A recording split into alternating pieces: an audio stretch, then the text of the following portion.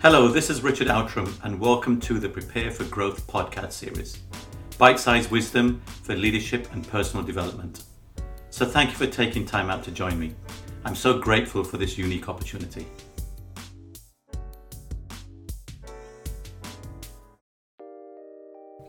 And today's topic is the most ominous drug of all. The most powerful drug in the human condition is the ego, because it causes divide between the individual and others. We think of ourselves as a separate entity from the rest. We act in the I, the me or the mine, an immediate gratification for the self, rather than making choices for the greater good. The ego is born in the negative emotions of fear, anger, and anxiety. The positive emotion of love, compassion, and selflessness can take a back seat in our individual quest to win and achieve. I've learned this in good times and success, especially as the ego can fuel a dangerous lack of self-awareness. In good times and success, the individual ego can become so powerful that nothing can stop it. This is particularly true when one believes that you, and only you, self-actualized the desired success. Words and actions can become loose, and one starts to rationalize to protect the individual's status. Personal identification with wealth and materiality are particularly dangerous and can drive a superiority complex that further distances oneself from others.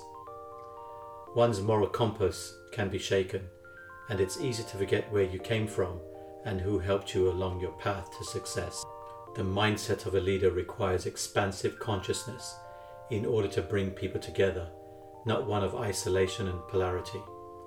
The ego much prefers the latter because it mirrors individualism and stokes the fire of illusionary control. The delicate ego fires back in order to protect one's status and persona. Many a time this is in the form of immediate gratification to protect from personal insecurities. Even in times of conflict, there is always the right choice if you also allow mindfulness, compassion, and selflessness to guide you. If left unchecked, the ego will pull you into the zone of showing your individual superiority. Resist the urge and consider the best for others, not just for yourself. Mankind has evolved from survival of the fittest to ensure that we propagate our genes to the next generation, to an interconnected and interdependent global community. Yet in recent times it appears that we're reverting back to communities in isolation, separation, and tribalism. If there is ever a doubt about our dependencies on each other, take an expanded consciousness view and imagine the toil and sacrifice of generations of societies around the world who have contributed to our standards of living today. Culture, character, knowledge, and innovation have come together from countless sources over generations for the betterment of our world today. We cannot therefore generally disassociate and condescend anyone on our rise to success, however you define that. We know that there's good and bad in all societies. For given an opportunity, the honest, ethical, and hard-working citizens too could reach their potential and realize happiness. Somewhere, somehow, they too have probably contributed to our welfare today. This is understanding, and gratitude defines universal consciousness. The opposite tendency is to be ego-driven. In other words, I am solely responsible for me and my successes. We all suffer from varying degrees of ego. The key is self-awareness, reflection, and contemplation of your own degree of egocentrism. When you are aware and observe your ego actions, the drug gradually loses its power. If ever a doubt about ego-driven behavior, pause and think about words, actions, and consequences through the eyes of your children.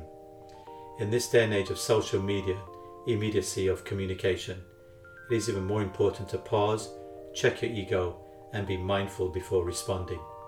The consequences of any miscommunication and misinterpretation from intended messages may cause irreparable damage. Sometimes silence can also be the best response. Great and sustaining leadership legacies are built on simple foundational truths and purpose. It is my hope that our children live in a society which is not reflective of current behaviours and examples. We must continually ask ourselves if this is the type of moral fabric and societal character that we want our children to be a part of. We need inspirational and conscious leadership all around, which serves not for the individual ego, but for the greater good. I hope that you found today's session valuable. If so, please follow me on Instagram at outram.richard and post your comments. Thank you again. Until the next podcast.